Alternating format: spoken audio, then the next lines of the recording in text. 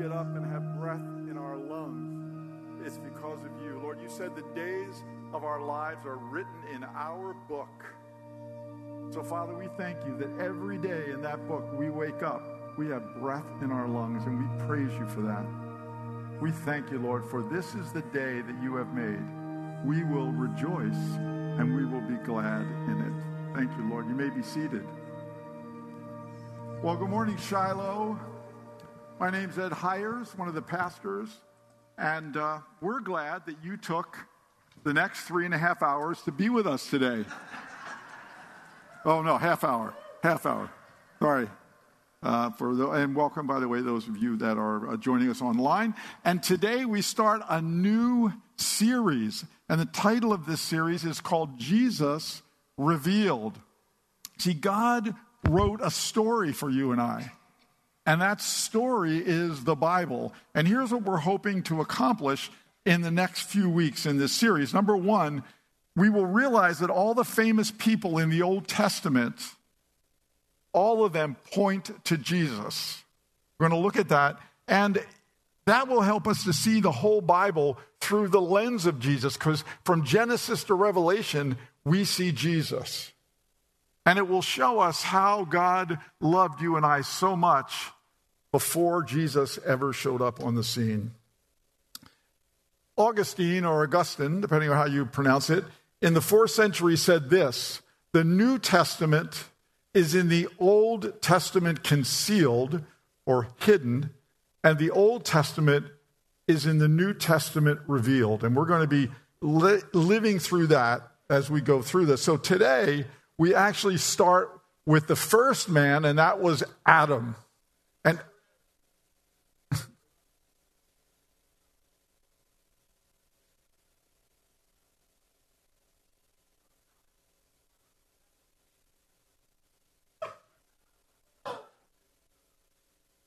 wow.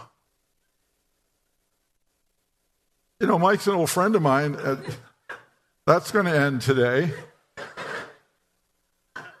I don't always have to have a song and the best part of my message, but I love Mike, and I don't want to disappoint him.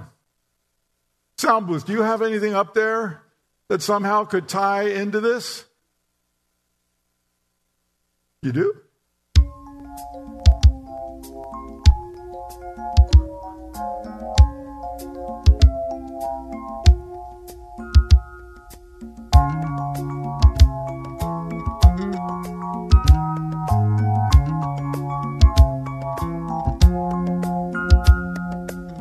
I see the crystal raindrops fall, and the beauty of it all is when the sun comes shining through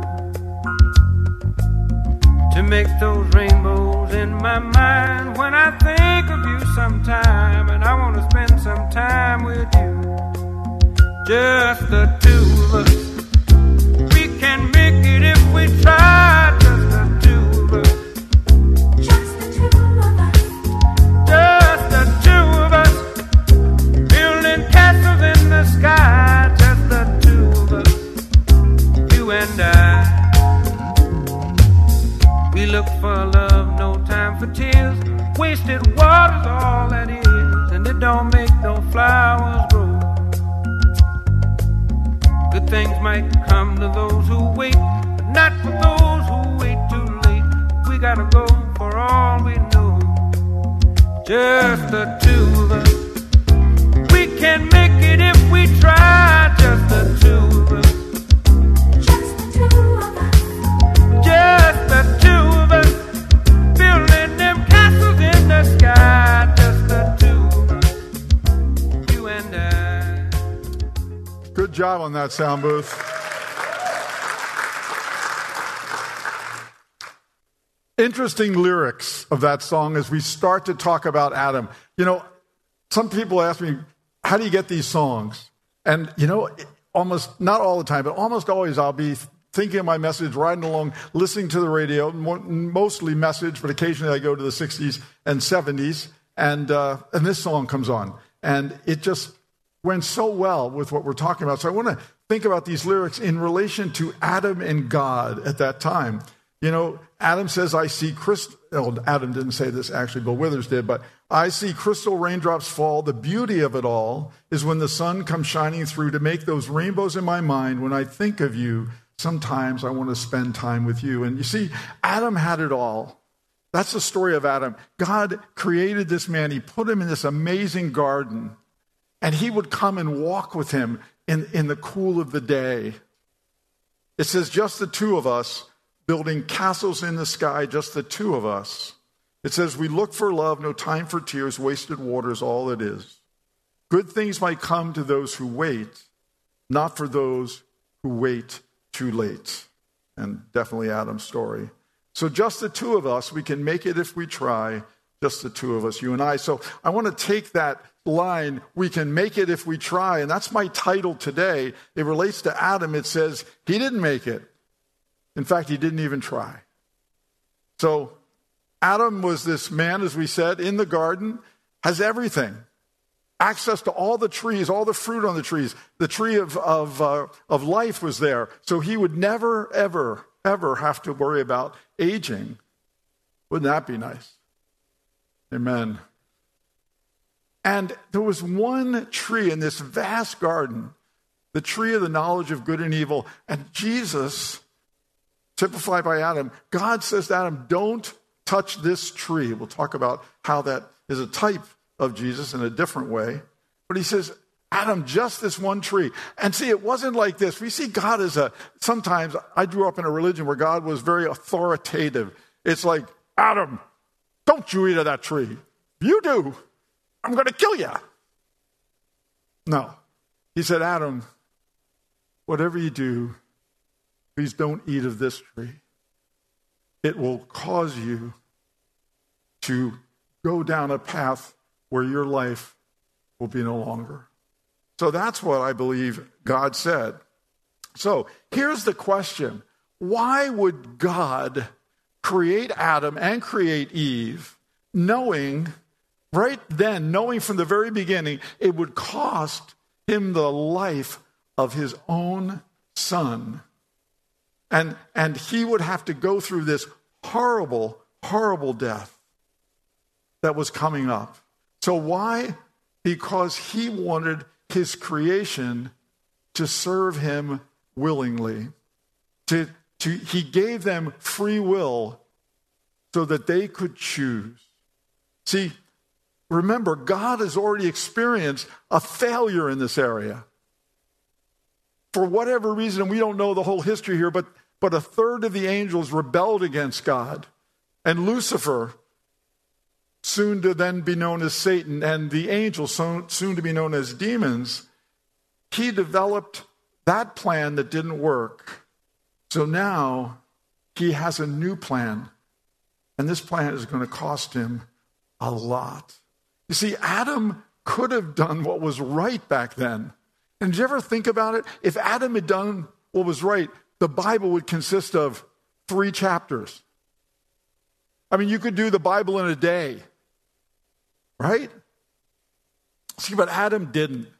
He committed treason. He took the side of God's arch enemy, the very enemy that had done the same thing to God. So God did go on to send his only begotten son. He gave him that same free will he had given Adam. Free will that caused him to be brutally beaten, to go through one of the worst deaths created by mankind, crucifixion.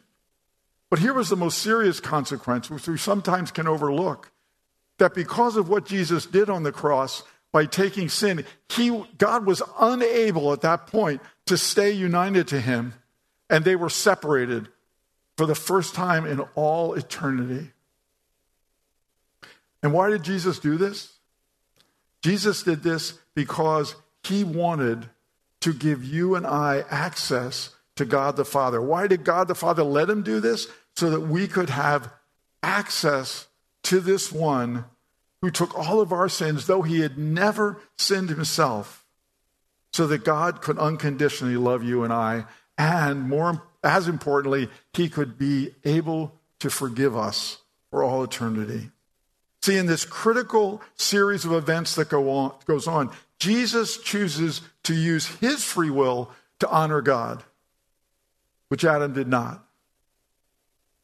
There are some times that people, I've heard this over the time, some people have said this to me, but Ed, it's important to remember that he was God, so it's hard to compare him to a human being. That's obviously not true. That would make it unfair, but let's look at Philippians 2:5-9. It says this, your attitude should be the kind that was shown us by Jesus Christ, who though he was God, did not demand and cling to his rights as God, but laid aside his mighty power and glory. Taking the disguise of a slave and becoming like men, he humbled himself even further, going as far as to actually die a criminal's death on the cross. Jesus willingly set aside his godliness so that he could go through this and be the second Adam. He had to exercise that free will. He sweat blood in the garden saying, Father, please, let this pass. Come up with a different plan. But he said what? Not my will, but yours be done. See, Jesus' obedience is imputed to us, and what that means is it was credited to us. See, just like Adam's sin was credited to all mankind that would come after, because of Jesus' obedience, we can be considered obedient. We can see this. We can now come into the presence of God because we can take his obedience. Romans 5:12-19 says this better than I ever could. And it's a little long, so bear with me. You can, sit back, relax. You can follow the screens. And if you have your Bible, you can read through that with us. It said, when Adam sinned, sin entered the world. Adam's sin brought death. So death spread to everyone, for everyone sinned. Yes, people sinned even before the law was given, but it was not counted as sin because there was not yet a law to break. Still, everyone died. From the time of Adam to the time of Moses, even those who did not disobey an explicit commandment of God as Adam did. Now, Adam is a type or a representation of Christ who was yet to come. See, let's stop here before we go further. These scriptures remind us that there was no death before Adam. One of the things God did after he asked Adam that question that he asked him in the garden was he took some sheep that were there. He slaughtered them because Adam said, we're naked. Realize Adam and Eve had never seen death. This was horrific for them. But that lamb, that sheep, was a type of Christ as well. The Lamb of God shed what? From the beginning of all time. See, now, it goes on to say that Adam was a type of Jesus to come. A type means a pattern, all right? A pattern. Adam was a pattern of Christ to come. He was an example of Jesus, believe it or not, but it was a failed example. As we continue in Romans 5, but there is a great difference between Adam's sin and God's gracious gift. For the sin of this one man, Adam, brought death to many, but even greater is God's wonderful grace and his gift of forgiveness to many through this other man, Jesus Christ. And as a result of God's gracious gift, his gracious gift is very different from the result of that one man's sin. For Adam's sin led to condemnation, but God's free gift leads us to our being made right with God, even though we are guilty of many sins. For the sin of this one man, Adam, caused death to rule over many, but even greater is God's wonderful grace and his gift of righteousness. For all who receive it will live in triumph over sin and death through this one man, Jesus Christ. Yes, Adam's one sin brings condemnation for everyone, but Christ's one act of righteousness brings a right relationship with God and new life for everyone. Because one person disobeyed God, many became sinners, but because one other person obeyed God, many will be made righteous. Hallelujah is right. And by the way, it says many, not all. So there's a condition, right? We'll talk about that. See, this set of scriptures reemphasizes that Adam's disobedience caused death, but Jesus' obedience was credited to all of us who believe. And it turns out to be the remedy for all the damage done by Adam's disobedience. See, there's still only one remedy to that. There's no other salvation under any other name, all right? By accepting Jesus, by accepting him for who he was and who he is, our Lord and Savior, we take that obedience and that is imputed or credited to us so that God has this access to us unto life versus through Adam, we could never have access to God because of sin. 1 Corinthians 15:45 says this, "For it is written, the first Adam became a living being, the last Adam a life-giving spirit." There's some interesting analogies now between Adam and Jesus. See, both Adam and Jesus were tempted. Adam was tempted once and failed. Jesus was tempted 3 separate times, and he resisted them all. How did he do that? No, not because he was God. He did that because he was focusing on believing and trusting what God said was true. See, Adam doubted the word of God. This was a word that was specifically given to him, a warning, Adam, don't eat the fruit of that tree. But Jesus also used the word of God. He used scripture, which is the word of God, and he used that as a defense against his enemy, the same enemy that Adam had dealt with. See, the first interaction between God and Adam after he ate the forbidden fruit began the whole turning of this story of the Bible. It was a plan that God had come up with that was so shocking that Peter said that when the angels realized what it was, they looked on with stunned bewilderment. See, God comes looking for Adam. He already knows the answer to his question, but Adam's hiding because he knows that he has done exactly what God said not to do. And what is he expecting? He's expecting God the destroyer. And he heard this voice. And again, I want to tell you, this was not the voice, "Adam, where are you? Get out here." No, it was, "Adam, where are you?" See, God already knew where he was. He already knew what was going to happen. And immediately, instead of going after them, God lays out this plan, a plan that's going to cost him more than we could ever imagine. And he says, "Eve, an offspring of yours long into the future will actually crush the head of this serpent that deceived you and deceived Adam."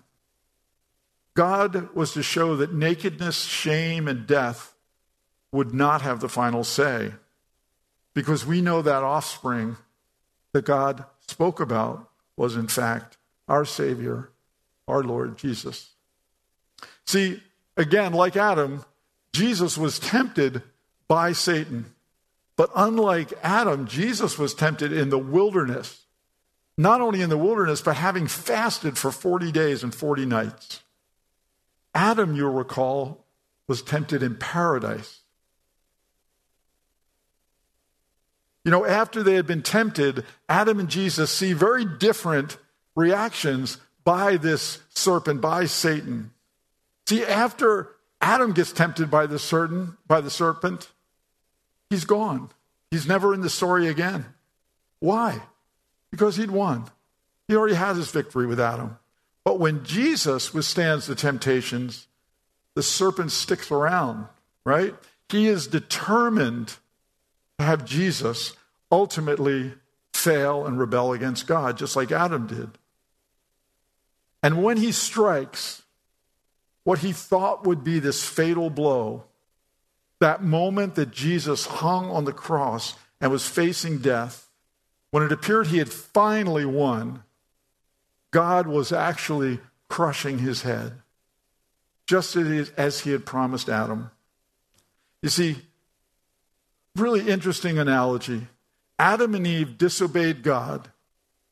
They ate from a tree and they died. Jesus, on the other hand, obeyed God. He climbed up a tree and willingly died for you and me. See, Jesus took that bite of the serpent that God had also prognosticated and said would come. He took the bite and he took the poison of the curse so that we could be released from both. As we look at stories like this, it's good to understand them. It's good to have the knowledge of how they work and what happened. But what's more important is, what are our takeaways? You know, one of the things at Shiloh that we determined many years ago was that we wouldn't preach in the pulpit knowledge for knowledge's sake. That we would take our messages and make sure that when we're done, that you have something to walk out of here with that you can actually apply to your life. So it will make a difference. So you didn't just spend an hour and a half sitting here listening and getting some good information, but walking out without really understanding, how do I really apply this? So let's talk about 5 different takeaways from this story about God and Adam. First of all, I believe that no different than Adam, you and I, at some points in our lives, have a tree with the knowledge of good and evil in it. All right? Maybe it's a relationship, maybe it's a thing, maybe it's a situation that looks very pleasant, but in your heart, you know you should steer clear. You know that you should end. You know that you should stop the anger. You should stop the fraternizing with a member of the opposite sex when you're married. Maybe it's an addiction. Maybe it's this, but it's something that you know either is about to go wrong in your life, could go wrong in your life, is going wrong. You know that. And you have to deal with that very much like Adam did and like Jesus did. We know, though, that in those moments, and I've had those moments, and I've made wrong choices. But thank God for 1 Corinthians 10:13. No temptation has overtaken you except what is common to mankind, and God is faithful. He will not let you be tempted above what you can bear, but when you are tempted, he will provide a way out so that you can endure it. You know, if you're in a room and it's burning down, and I tell you there's a door over there, you can get out, and you decide not to get out, guess what? You're going to burn to death. So God doesn't make you take the out, but he offers it to you. And I want to say to you, I believe today there's someone or someones out here or out there that you know you're eating of a tree of the knowledge of good and evil. You know that. Maybe other people don't know what you're doing. Maybe they do. But you continue to make the wrong choice, and it's costing you dearly. And as importantly, it's costing those around you dearly. I want you to know that God has an escape door for you. And you just cry out to him, and you'll find that door. And God will get you out of that. And that tree of good and evil will no longer be able to affect you in your life. You know, we need to be on guard against these trees because God wants us to imitate the second Adam, not the first Adam. The best way to get rid of those trees is not to eat of them at all. So, second takeaway, one is watch out for those bad trees. The other one is be careful who you hang out with. You see, who you choose as your friends to go through life with, many times, whoever has the lowest morals, values, work ethic, you'll end up, the higher one ends up coming down. The other one doesn't end up going up. Proverbs 18:24 says this, one who has unreliable friends soon comes to ruin, but there is a friend who sticks closer than a brother. Paul, friend of mine. This is you, Paul, I can't see. All right. But Paul was one of those friends that ruined me. He was a bad influence. I won't even tell you the things he introduced me to. But I got saved. The good news is Paul got saved. And we ended up being really good friends. And that was a wonderful thing. See, when our kids were younger, here was one of the rules in the Hires family. Friends are a family choice. That meant that if one of our kids wanted to have a friend, we all got a vote. They really, really hated this. Sometimes they would try to have secret friends. But you know what siblings do? They find out. And they love to rat them out. So there were many times that we would say, not a friend. And even though they grumbled, they had to give that up. So, I love scripture, but I also love quotes. So here's a couple of quotes on choosing friends. Life is partly what we make it and partly what it is made by the friends we choose. The trouble is not dying for a friend, but in finding a friend worth dying for. This is a great one. Lots of people want to ride with you in the limo, but what you want is someone who will take the bus with you when the limo breaks down. True, huh? All right, so you got trees, you got friends. Now we got marriage. Oh, yeah. I love my marriage. Marriage is a very, very significant choice. If you're here and you're unmarried, trust me, make it carefully. You're making one of the biggest decisions of your life at an age that you probably are the least capable of doing that. Yeah. So here's what the word says in Proverbs. It is better to live in the corner of a housetop. In other words, another version says in the corner of an attic than in a house shared with a quarrelsome wife or husband. I did edit this a bit for fear of reprisal, but it is true, by the way. See, and specifically I speak to husbands now. All right, it's our job, just like in the case of Adam, this is not sexist, it's what the word says, that we're there to protect our spouse and our family. It goes both ways, but the man is held accountable for that. Trust me, Adam failed in this area too. It doesn't say that Eve ate of the apple and went running around the garden to find Adam so he could take it too. What does it say? She turned around and gave it to him. He was right there. He watched the whole thing. For whatever reason, Adam chose not to interrupt that dialogue between Satan and Eve and say, shut up. God's word is true. God did say that, and we're not eating. No, he didn't do that. See, marriage back then and today is one of Satan's biggest areas of attack. It sidelines Christians, destroys ministries, makes our children suffer for most of their lives. Now look, I'm not saying that there's never a reason for divorce, and divorce, even when it's not right, is a forgivable sin, and you can trust God with. I'm not saying that all of that isn't correct as well, but it's so much more important to fight for your marriage and to fight for the relationship that God has allowed you to be in. Okay, so we have trees, friends, and spouses. Now we have bushes. When you sin, come out of the bushes. God knows you're there. He knows what you did. He knows what you didn't do. Bushes don't help you. And when you think you're doing something sinful that no one else knows, God's right there. A lot of sins we do, we'd have a hard time doing if we really believe that Jesus is right there watching us. Come out from the bushes. All right. Trees, friends, spouses, bushes.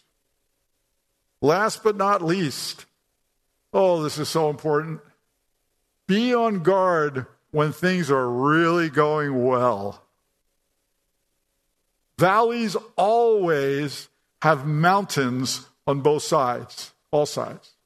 No, could be both sides. Mountaintop experiences are many times followed by valley experiences. You see, Jesus, 1 week before everyone around was yelling, "Crucify him," those same people were doing what? Just a week earlier, laying palm branches, saying, "Hosanna in the highest, blessed is he who comes in the name of the Lord. Crucify him." From that time where he was being declared as the Messiah by so many people, it would only be followed by a week later, them, those same people calling for his death. Jesus was prepared for that. He was prepared. He knew that was coming. I want to warn you, some of the worst decisions I've made and some of the worst ways I've gone have been at times when I am at the top.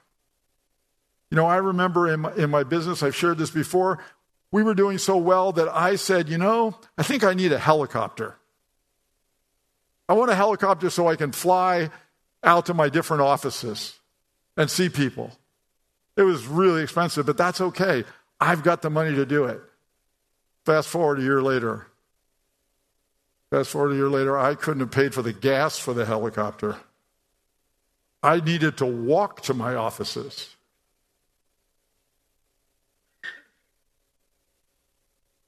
See, Adam had this ability to walk with God every day. He was in this lush garden. He had a woman to walk by him that he loved. He had animals that posed no threat. He could lay down with lions, right? He was able to partake of every tree except one.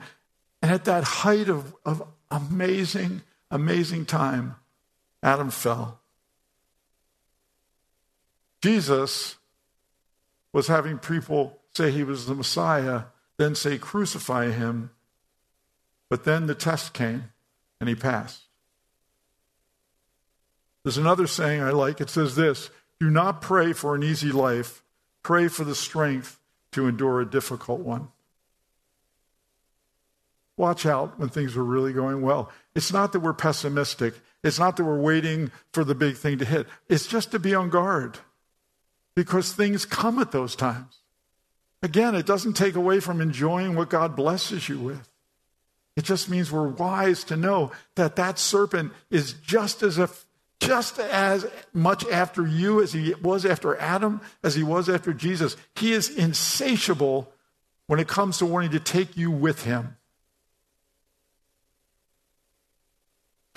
Hopefully, as we've looked at this story of Adam, you've been able to see how this story pointed us to Jesus. And hopefully, it shows you that as we look at Adam, we're going to look at a bunch of other men and women that will again point us to Jesus in the Old Testament. So, Father, I thank you for today. Lord, I thank you that you gave us examples in the Word that help us to know you loved us way before we ever saw Jesus. You knew this plan from the beginning of all time and even before that.